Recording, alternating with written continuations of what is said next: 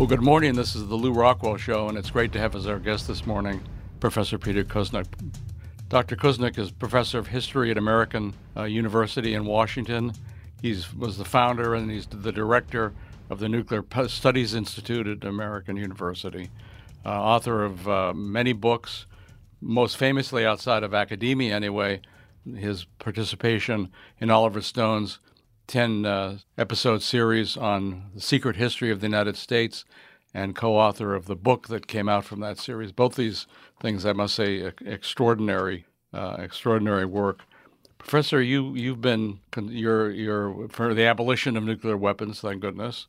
You've devoted much of your life's work to what happened in Hiroshima and Nagasaki and trying to prevent other things like that from taking place. What are you feeling about our, I know the Bulletin of the Atomic Scientists, seems to me they always have the hand about to go to midnight. Yeah. Do you feel that's the case? Is what Trump is doing with Russia, or has been doing with Russia, a scary business? It's interesting. Oliver Stone and I just put out the new edition of our Untold History book. Oh, magnificent. It just came out, and it's we added a 160-page chapter on the end of Obama and the Trump administration. And what we did is we looked at the way the world was at the end of 2012 when our first book came out. And that one was about more than 750 pages. The current one is over 900 pages. Wow. But in late 2012, the world was pretty messed up. But the hands of the doomsday clock were at 8 minutes before midnight. The big issue was America's missile defense systems. The tension between the U.S. and Russia was much, much less than it is now. The tension between the U.S. and China was much less.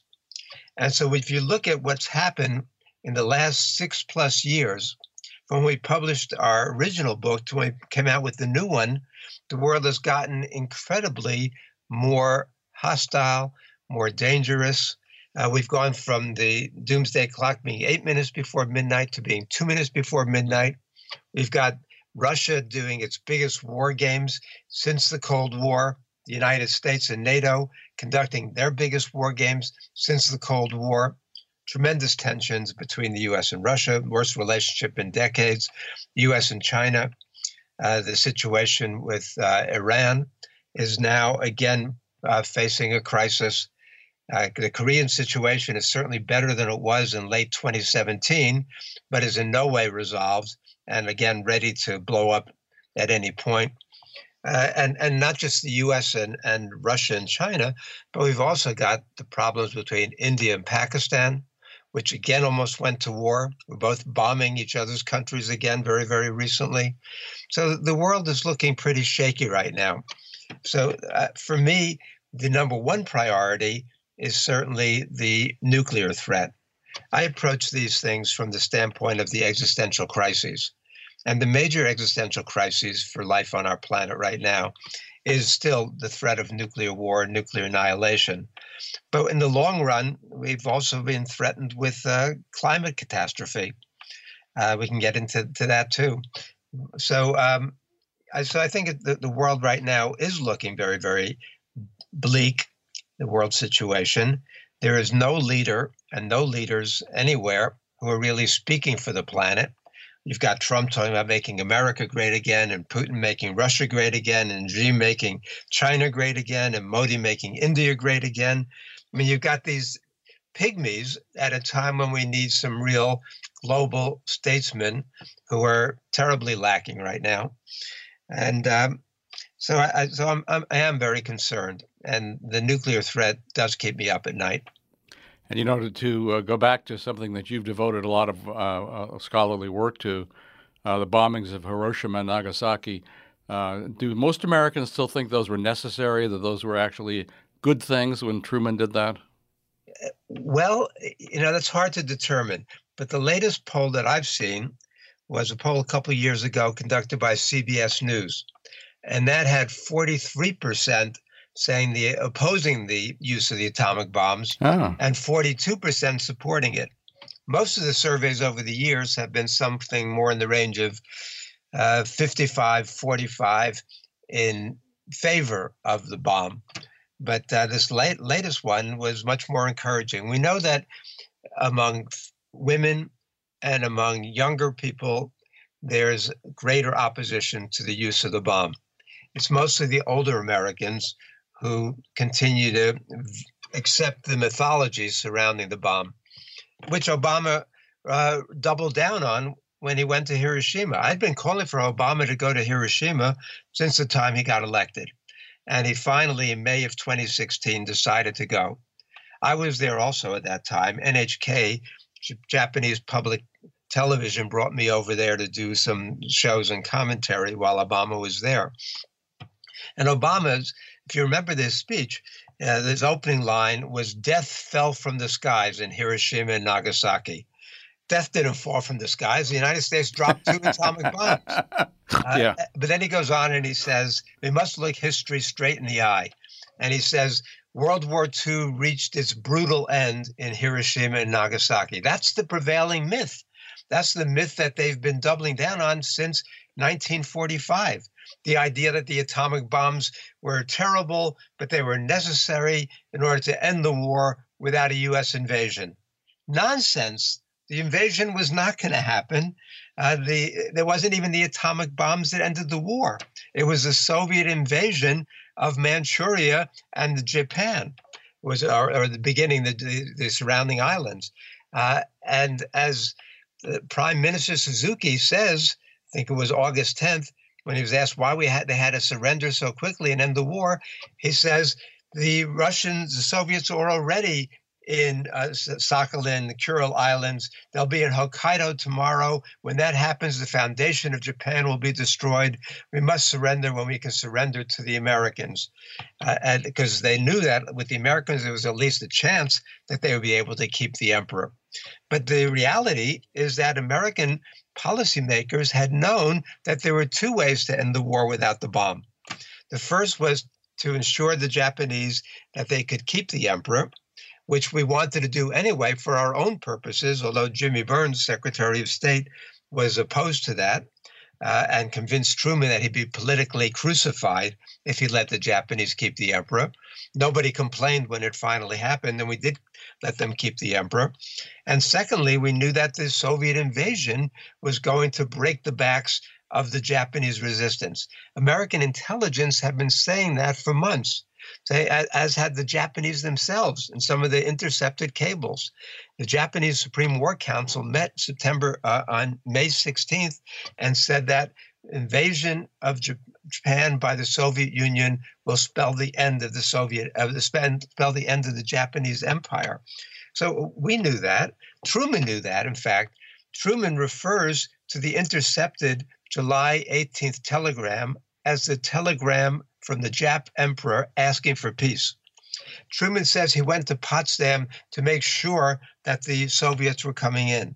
And he meets with Stalin, has lunch with Stalin. Stalin assures him that the Soviets are coming in on time. And Truman writes in his journal, Stalin will be in the Jap war by August 15th.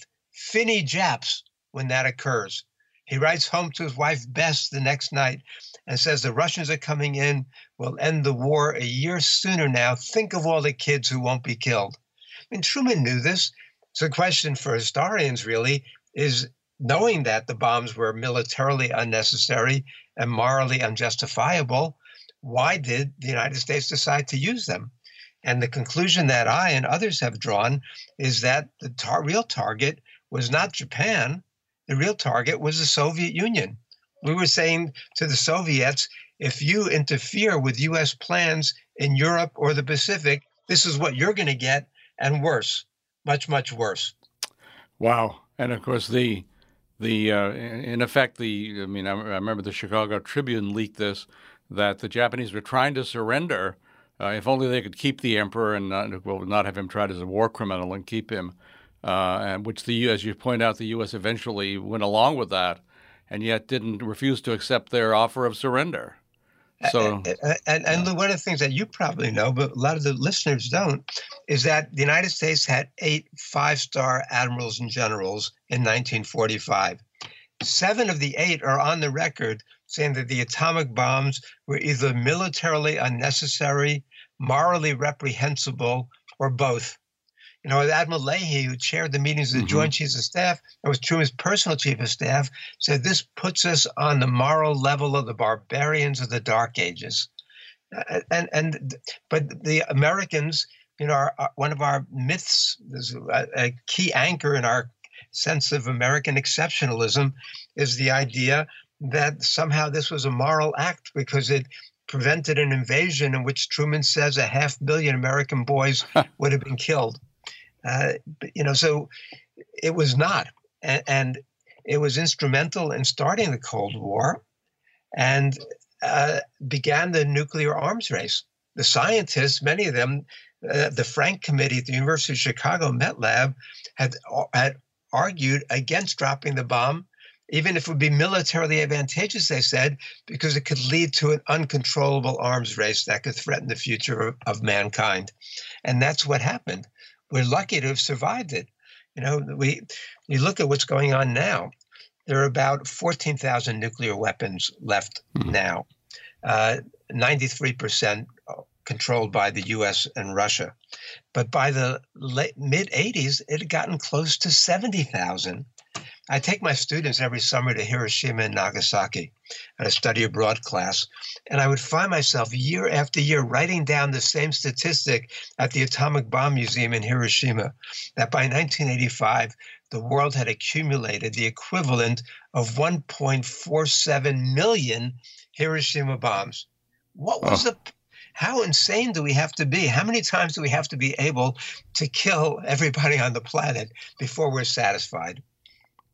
It's really it's actually astounding. Is it just evil? Is it are they power mad? I mean, do you have an explanation, or is it just the nature of the state and the imperial state? What is it? I think all of the above, and there's a certain kind of Freud in his wonderful, beautiful but depressing 1929 book, Civilization and Its Discontents, talks about the death instinct. I mean, there's a certain kind of, why as a species do we spend so much more perfecting the means of killing and destruction, the lethality of our weapons, than we do on trying to find peace and economic development and solving the world's problems? Why do we have a War Department, now we call it Defense Department, and not a Peace Department? Why do we not spend any money or any effort? Or, we put so much of our intelligence and resources devoted to perfecting the means of killing. It doesn't make any sense from a human standpoint. There's certainly profits to be made. And we understand, unfortunately, why those who were called the merchants of death after World War I, the arms merchants, the arms manufacturers, might want to profit from death. Every time one of those drones goes off, every time a bomb is dropped, every time we have military exercises, that's putting money into the pockets of some of the most ugly, greedy bastards on this planet. I thought it was interesting just the other day when Trump was, I think, giving an interview to Fox News, where he said, there is such a thing as the military-industrial complex, and in effect, I tried to bring all the troops out of Syria, and they wouldn't let me. Well, he's got the power. He could risk some of his capital on that. Trump sometimes says intelligent things when it comes to the military and U.S. interventions and wars, but his actions are almost entirely the opposite. The huge military budget, the official budget, $760 million, record-breaking arms sales across the planet by the United States, massive war games. So Trump maybe somewhere in that pea brain of his understands this, but certainly has not acted in a responsible way as president. And why would he choose people like Pompeo, and Bolton to be his closest advisors. Yeah, I must say, it's quite astounding. I think we have to think that he knows what he's doing, or who knows? I suppose it's possible for people to be caught up in this stuff, or that he was just lying in all his campaign promises, unlike, of course, other politicians. But Trump doesn't lie. We know that. So it's an alarming business. And you mentioned war games. The Russians have their war games in their own territory. We have our war games right on their borders. Yes, right on the border. Which is a very threatening business. So it's astounding. But I want to thank you so much for the work you do, for the students you teach, for the truths you tell, and for the books you've written. And of course, we'll be sure to link to the new edition of yours and Oliver Stone's book. Great, appreciate that. Thanks so much for coming on, and again, thanks for the work you do. My pleasure. Thank you, Lou. Also, take care. Well, thanks so much for listening to the Lou Rockwell Show today. Take a look at all the podcasts. There have been hundreds of them. There's a link on the LRC front page. Thank you.